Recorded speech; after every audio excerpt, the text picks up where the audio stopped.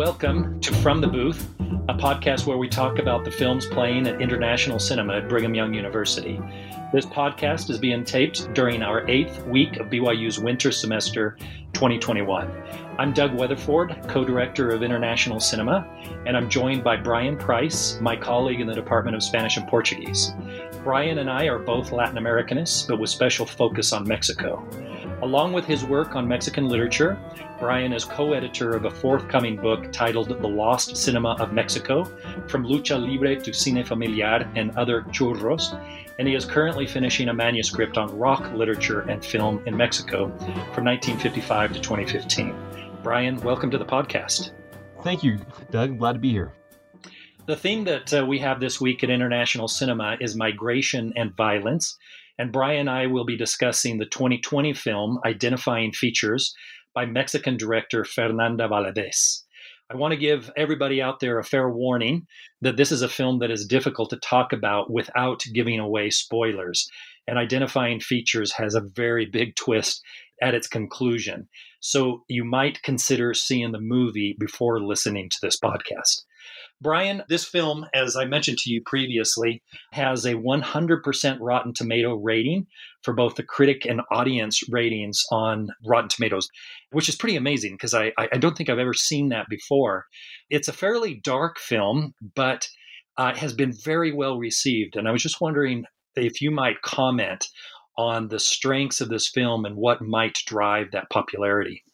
Yeah, I'd be happy to. You're right. It's a film that when I was watching it, I inherently thought, boy, I wish Doug could have picked a more depressing film, or wonder if it would be possible to do so, because it's a very hard, kind of gut-wrenching movie about immigration and about violence, which are quite popular topics right now. When we think about film, we think about literature, we think about the way that Mexico and Central America gets presented, particularly to U.S. audiences.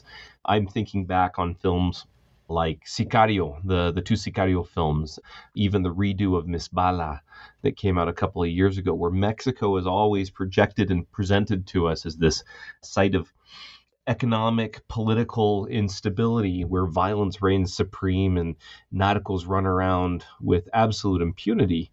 And a lot of times I've noticed that these films tend to take on kind of a geopolitical tint, where the filmmaker starts commenting about the drug war or what's happening at the governmental level. But what this film does so absolutely powerfully and so beautifully is look at the impact of these terrible events that have been going on since 2006 and reduces them down to the grain, the essence of individual experience, where we see the pain and the suffering that takes place along the border and as these migrants move north in a very, very personal way.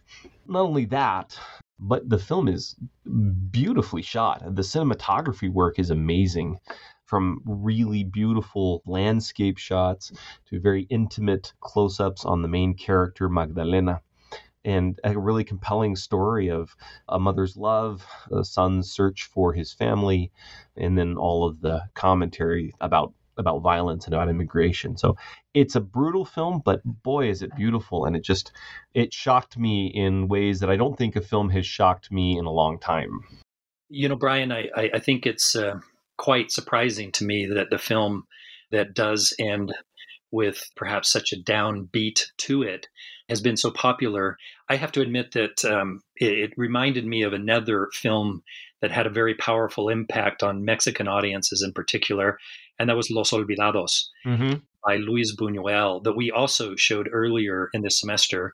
And I'm a little bit concerned that people are going to think that having shown these two films, that this is all that Mexican cinema has to offer. But these are two of Mexico's perhaps best films, from Los Olvidados from 1950, this one from 2020. And both of them have in common a desire not to idealize a situation that can be very difficult. And I'm wondering if perhaps we could go down a couple of paths here. One of them would be the connections of this film to other texts, both literary and filmic, from Mexico. And the other might be the human character that you mentioned in the film, because one of the unique things about identifying features is the fact that most of the major creators of this film, writer, cinematographer, director, were women. Mm-hmm. And so perhaps that's another thing that I think gives this film a real interesting quality. But let's start with the first one. How do you see this film fitting into the Mexican artistic scene with what's come before in literature and film and art or what have you? That's a great question. When I think about this in terms of connections, like the visual aesthetic, the one that really comes to mind is Regadas, which might be an odd pick considering what you said about this being primarily a female production team. But Regadas has this amazing minimalist style that's approximating slow cinema. And here Valadez does a fantastic job of drawing on those techniques. I'm thinking particularly of a short film that he did for a 2010 compilation movie called Revolucion. And the short was called Este es mi reino. And what you see in that film is a bunch of people gathering together for a barbecue. And as the night kind of wears on, it kind of devolves into this bacchanal where everyone is gathered around the fire and dancing and drinking and jumping. And in the movie, identifying features, the scenes where the narcos are, or whoever these people who have pulled the victims off the bus and are killing them, really seems to kind of evoke that aesthetic. So that's at least one point of reference that I'm thinking of. You know me, and I love the literature of Juan Rulfo, who is, one of that country's greatest novelists, and is also a person that wrote with an eye towards showing a reality that perhaps wasn't a part of some of the more nationalistic and idealistic representations of Mexico, of the muralists, for example, or of Golden Age Mexican cinema. It felt to me that there was a fair amount of influences from a number of sources in this film, but certainly Juan Rulfo could be there as well. Carlos Regadas that you mentioned. We've already talked about Luis Buñuel. Mm-hmm. Do you see this film as being completely new in its representation, or do you agree that there's a lot of homage, or at least play on other authors and other filmmakers going on here? Oh, I would definitely say there's a lot of connections. I think Rulfo's a great point of view, and I think, of course, no one better to recognize that than you. But since most of this story takes place in the provincial areas and these rural backlands where Rulfo's stories are set, I can see a real strong connection, particularly in the way that the camera kind of goes and draws on these landscapes. The landscapes here are different, though, than Figueroa or Emilio Fernandez's Golden Age films, which you also know very well. And as you point out, there's this kind of nationalist project behind a lot of those early films. This one, I don't see that project, and I see the landscape being presented as kind of this stark representation of the actual reality instead of these kind of grandiose, majestic, sweeping views of Mexico and the landscape, almost kind of this 19th century romantic vision of the land. Here it's different. And I think that bleeds through in Rulfo's writing. Trying to think of some other writers who might kind of go down that path. And there's, for example, a really wonderful contemporary writer named Fernanda Melchor with a novel that's very stark as well. I believe it's called Tiempo de Huracanes, where this kind of bleak, stark life on the outsides of metropolitan centers gets demonstrated. But yeah, definitely Rulfo is there, and I'm trying to think of a couple others that might fit the mold. I think that, for those viewers who really loved a movie like Coco, for example, with its very idealistic and happy-go-lucky representation of Mexico, that this film is going to be a bit of a slap across the face. But would you consider a film like this to be, for example, anti-Mexican, because it is so harsh in its attempt to look inward?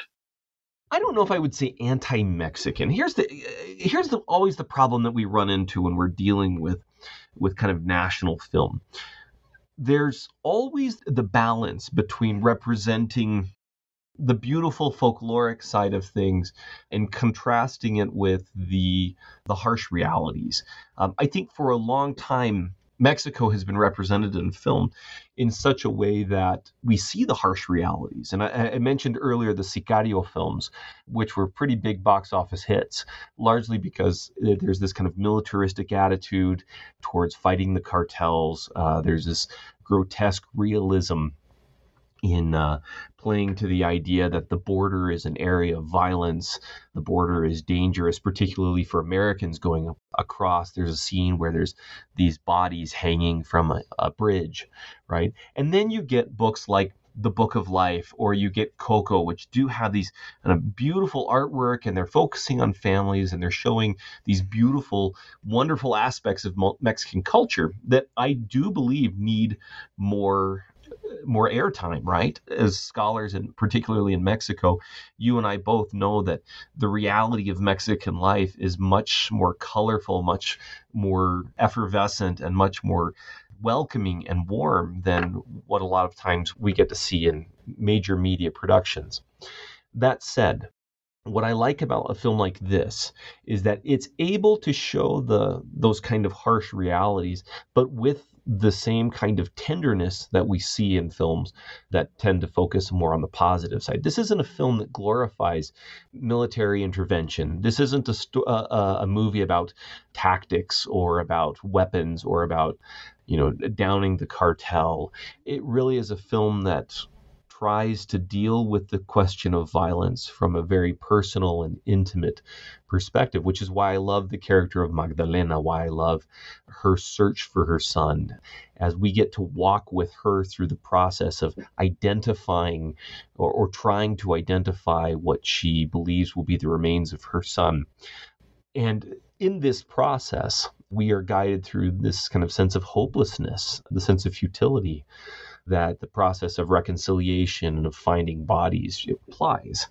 This is a reality. Since 2006, Mexico has more than 100,000 people have died as a result of this seeming never-ending drug war. And right. I think a film like Sin Señas Particulares does a good job of showing the human cost. And I think that's something that we need to watch, even though it's hard.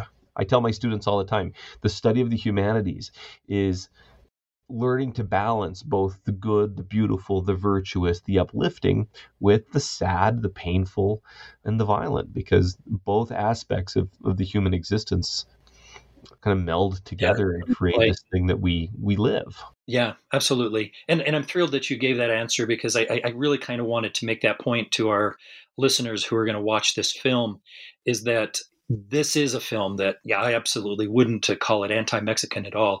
It looks in the mirror, I think, is what it does. And it says that there are things that need to be changed, that a diet of cocoa and cocoa all the time is not going to solve problems in Mexico.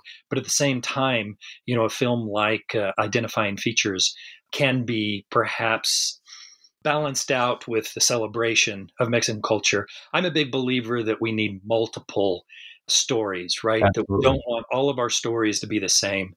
And I hope that people who see this film and don't see the colorful, festive nature of Coco won't give this film the chance that it deserves to tell us a truth that really needs to be told. And it's being told from a Mexican perspective and a female perspective. And let's go back to that idea. For those of you who don't know, Fernanda Valadez is a young filmmaker. This was her first feature film, directorial debut. And like I mentioned, most of, or many at least, of the crew responsibilities fell on women creators. And I'm wondering if perhaps we can explore a little bit more something you've already talked about. And that is, I think, that this is a story about a mother who searches. And there feels like this is a film that really tries to portray the angst of a mother who loses a son. What can you perhaps add to that comment? I didn't give you a question, but certainly go from that description. This is a really wonderful point of departure for talking about the movie, because as I was reading through some of the reviews, it was interesting to see the way critics try to locate the film within some certain genres that we already recognize. I saw some people trying to call it a road movie, others trying to call it a psychological thriller. neither one of those really fit. I mean, there are some great road movies out there. Güeros, for example, by Ruy Palacios. And there are other thrillers and other great films, but this movie doesn't fit that. This is really a movie about a mother who is looking for her child, and to some degree a child who comes back to Mexico looking for his parents, particularly his mother. And this here now we're speaking of Miguel. I worry that aspect might get looked over, that in the process of trying to shoehorn identifying features into these other genres that tend to be more male dominated, we might lose track of what the real intimate kind of personal involvement of this female character Magdalena is. It's a movie that we follow her from her small town to the border, and in the process she accepts that her son is dead. She finds a surrogate son on the way, and the surrogate son is killed by her actual real son. And so there's a lot of interplay with this idea of what does it mean to be a mother? What does it mean to care for someone? What does it mean to lose and then to find and then to lose again? The end of the movie where she must accept the body of someone else's child in order to close the case so that the government will stop looking for her son is really one of the most horrifying moments of the film, when she knows that her son is alive. She knows what he's doing. She knows that he has been dragged into this absolutely, utterly violent life. And yet she must accept someone else's child, someone else's deceased child, and call it her own. It's horrifying. I have to admit that when I watched this film again, preparation for our conversation, that I had recently taught the 1947 Mexican film Rio Escondido, that was directed by Emilio Fernandez, photographed by Gabriel Figueroa, two of Mexico's greatest cineasts that we've already mentioned. And in that film, which becomes very symbolic of the state of Mexico, right? We have a mother who becomes a Virgin of Guadalupe figure who takes on a couple of children that she'll care for, but that she didn't give birth to, right? And there's one particular scene in which Maria Felix, the famous Mexican actress, says, "Este niño es Mexico," right? This child is Mexico. And the symbology in the film is very clear, perhaps a little bit too clear, but that's Emilio Fernandez for you.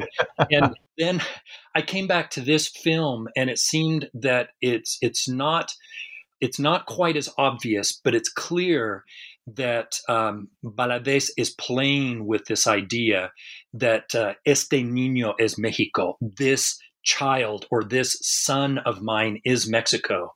And the realization that the monster who killed her son that she's looking for is her son, right?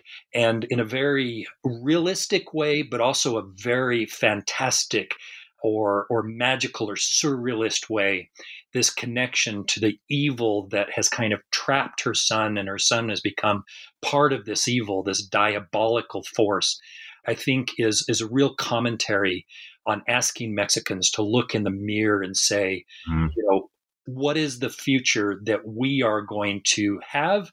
What is the future that our children represent for us? And in that respect, the movie is particularly weighty and particularly sad.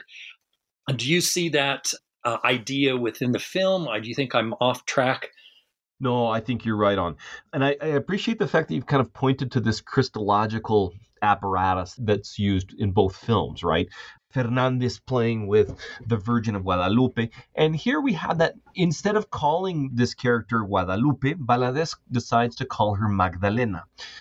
And yet, as we go into the final scenes of the film, one of the things that I really love, that really struck me as fantastic, was the camera work when the narcos show up and they're searching for Miguel and for Magdalena. We follow from right behind this shadowy silhouetted figure who's carrying the rifle. The rifle has a flashlight on it. And so really what we're doing is we're looking into the brush, and we're only able to see the spotlight where the flashlight falls. Miguel comes out. He explains that he's just living at his mother's house. This is my mom's place. We're just here. And he's shot and he falls over. And then the flashlight starts to scan the rest of it because the person is heard, Magdalena rustling around in the brush. There's a chase scene. And when he finally catches up to her, she's kneeling in this way that, to me at least, kind of suggested some of the classical sculpture work that's been done on the Virgin. Maybe even this kind of Baroque style where you have her kneeling, looking up, the light coming down, this very heavy claroscuro type of photography, showing La Madre Dolorosa, right? The pained mother, the woman who suffers, which of course ties into a lot of the thinking about identity and the role of women in Mexico through a very long intellectual tradition. There is a little bit of national allegory here, and I don't think we can overlook it. But I think that it's much more subtle and much more nuanced than anything Fernandez did. Yeah, Fernandez was anything but subtle. But if you look to Valadez, of course, she named her character, the son of Magdalena, his name is Jesus. Right? Exactly. And, so you've got that very clear distinction. And of course, those who have already seen the film will recognize the fact that there is a surrealist moment in which a diabolical character is foregrounded in front of a fire that burns in the opposite direction, suggesting this infernal nature. Anyway, yeah, that is great. Maybe you could talk a little bit about some of the unreal elements of this film that is intended to be a fairly realistic look at the experiences of many a Mexican mother. Could you maybe give me a little bit more lead on that? I'm trying to think about kind of what you're thinking of in terms of the unreal elements. In other words, in this film that tries to connect to a reality that is going to be very familiar to many Mexican mothers, there is a what some people have called magical reel. I don't like that term a whole lot. As you know, it comes with a lot of baggage. You can certainly use that term to explain a particular sequence in which a devilish character, a character that looks like the devil, actually appears within the film. Mm-hmm. So there is that surreal element in this film as well. Yeah, so particularly these scenes with the devil, this kind of diabolical figure appears in two scenes. One, when we first see the story of how Jesus and his friend Rigo, I think was his name, are killed. The story is told by an indigenous man who does not speak Spanish, and you kind of get these impressions, right? So the indigenous man was on the bus with the boys. When the bus gets stopped, they're pulled off and they're dragged out in front of this fire. And the camera work goes out of focus, which is really interesting because it kind of alludes to the sense of shock and distress that the character is feeling as he's perceiving all of these things happen, which then lends itself to the emergence of the long-tailed devil who stands in front of the fire. It's almost like the camera takes on an astigmatism in some ways. Go ahead, sorry. I was just going to say, just to agree with you, that it's as if the camera is trying to give us a point of view shot without it being specifically a point of view, right? It's not exactly the eyes of this older character, but we are experiencing the event through the shock, like you suggest, through the stigmatism, right? Because he doesn't see particularly well, and perhaps through the linguistic and cultural sensibilities that he would have to imagine this story in a more surreal and more devilish sort of way. Yeah, right? And there might be something really interesting to dig in there with kind of this, I don't know if it's a primitivist discourse or not, but the fact that the story is told as part of an interview. The mother goes around and meets with a number of different people as she's trying to find her son. In none of those experiences or those interviews, except for this one, do we ever see the person who's speaking. We always have the camera kind of focused on her listening to the story. But in this particular case, she's talking to this man, and we kind of have this alternation between him and her for a while, where he's speaking an indigenous language, his daughter or someone who's there with him interprets. But at some point in the process of narration, we stop hearing the translation. We stop hearing the interpretation into Spanish from this indigenous language. And so as he's telling the story in his own language that unless you happen to speak that language, you don't understand, you get the same kind of feeling of estrangement from what's going on. And you have to rely solely on the visual register to pick up what's going on in the story. Unfortunately, though, because of this kind of astigmatism, this blurry focus, it's hard to kind of get all of the details of what's happening. And it lends the whole situation this kind of ethereal, supernatural feel, which is very unsettling, particularly when at the end of the film, we come back and we see the way that Jesus is drawn into this world, that in fact, in order to survive the massacre that's going on, he has to kill his best friend. Those details are not made clear to us in the first instance of this. In some ways, that kind of fantastic surrealist mode, I don't want to say softens it because it's still horrific, but it allows us to kind of get the gist of what's going on without all of the awful, dirty details of really what happens. We are, of course, at the end of the film exposed to those awful, dirty details. The surrealist kind of protection that's afforded to us by the blurry camera is absolutely removed, and we're left with this stark, horrific realization that this evil is there, and this child or this young man has to partake of it in order to survive. It's really stark. It's really awful.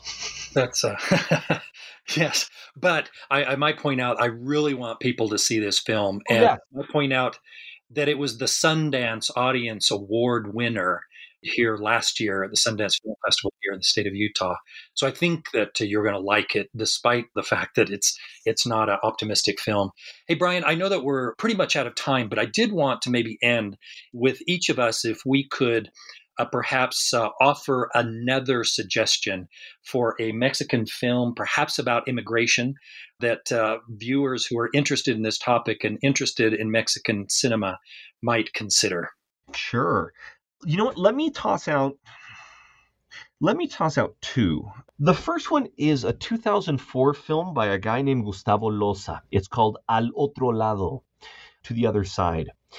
And it's a really compelling film that I've taught quite a few times, where instead of seeing immigration from the perspective of the mother or the father who goes looking for the lost child, which is what this movie is about, what we see is the inverse. It's three stories: a young girl from Morocco, a young boy from Cuba, and a young boy from Mexico, who all have absent fathers and who, for one reason or another, are no longer present in their lives. In the case of the young Mexican child, the father has gone north to go work. In the case of the Moroccan girl, her father has crossed the Strait of Gibraltar and is working in the city of Malaga and has been gone for a very long time. In the case of the Cuban boy, the father basically impregnated his mother and then just disappeared. It is one of the sweetest, most tender treatments of the problem of immigration I've ever seen, and I really love it. I think it's a worthwhile movie for anyone, because you get the sense of immigration in a way that it inflects upon children, which I don't think many filmmakers take that into consideration. A lot of times you'll see war movies narrated from the perspective of the child, kind of as the child grows into recognition and understanding about the horrors of war, like, for example, Pan's Labyrinth and films about the Spanish Civil War.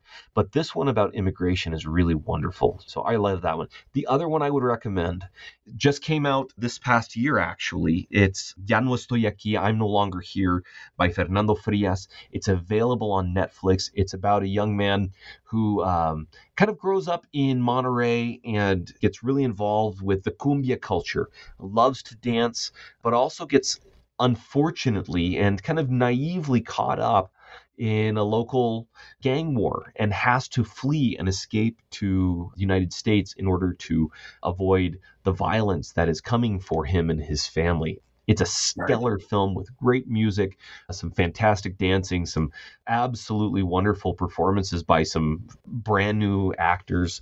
So I like it, and it's up for a number of awards right now. It's Mexico's selection for the Oscars this year. Right.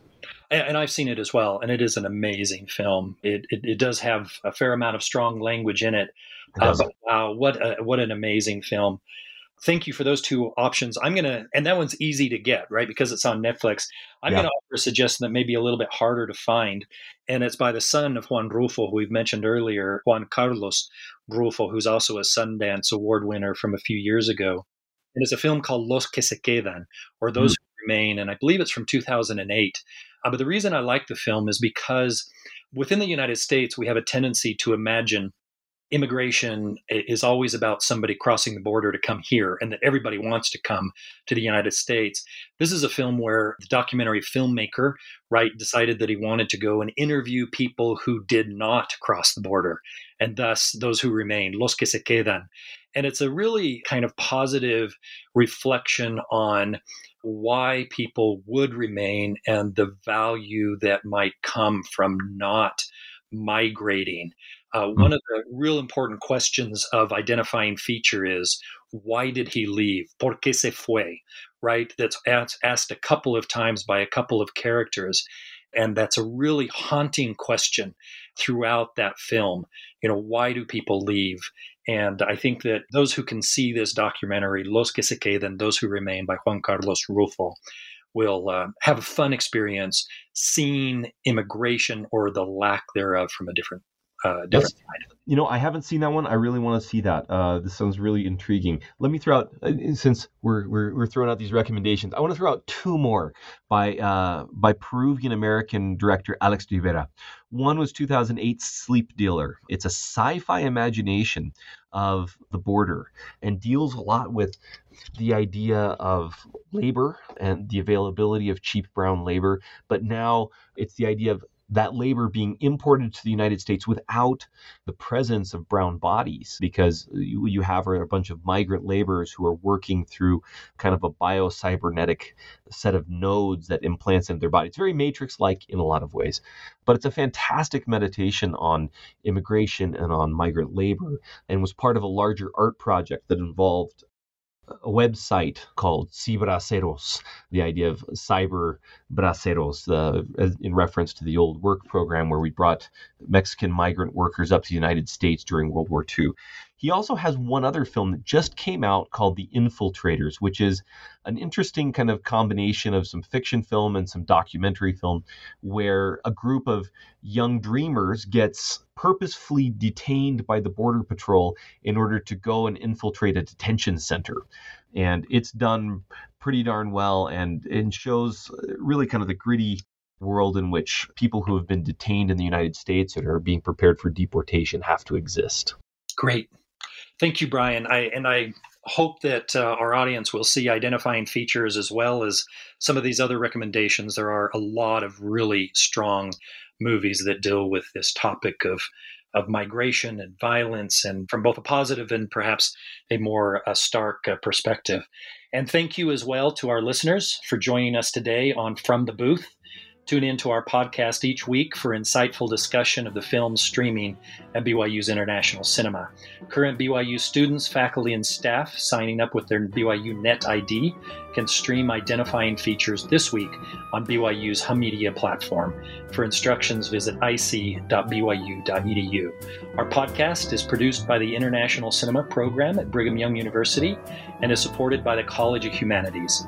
We are solely responsible for the opinions and ideas expressed here, as they do not represent any official position adopted by the university or its supporting institutions. As always, we thank our producer, Dewey Walter, our sound engineer, Marina Hegstrom-Pratt, as well as the staff at the BYU Humanities Resource Center for their help and support. We would also like to acknowledge the musical talents of Professor Greg Stallings and his son Johnny, who are responsible for our intro and outro music. Until next week, keep streaming.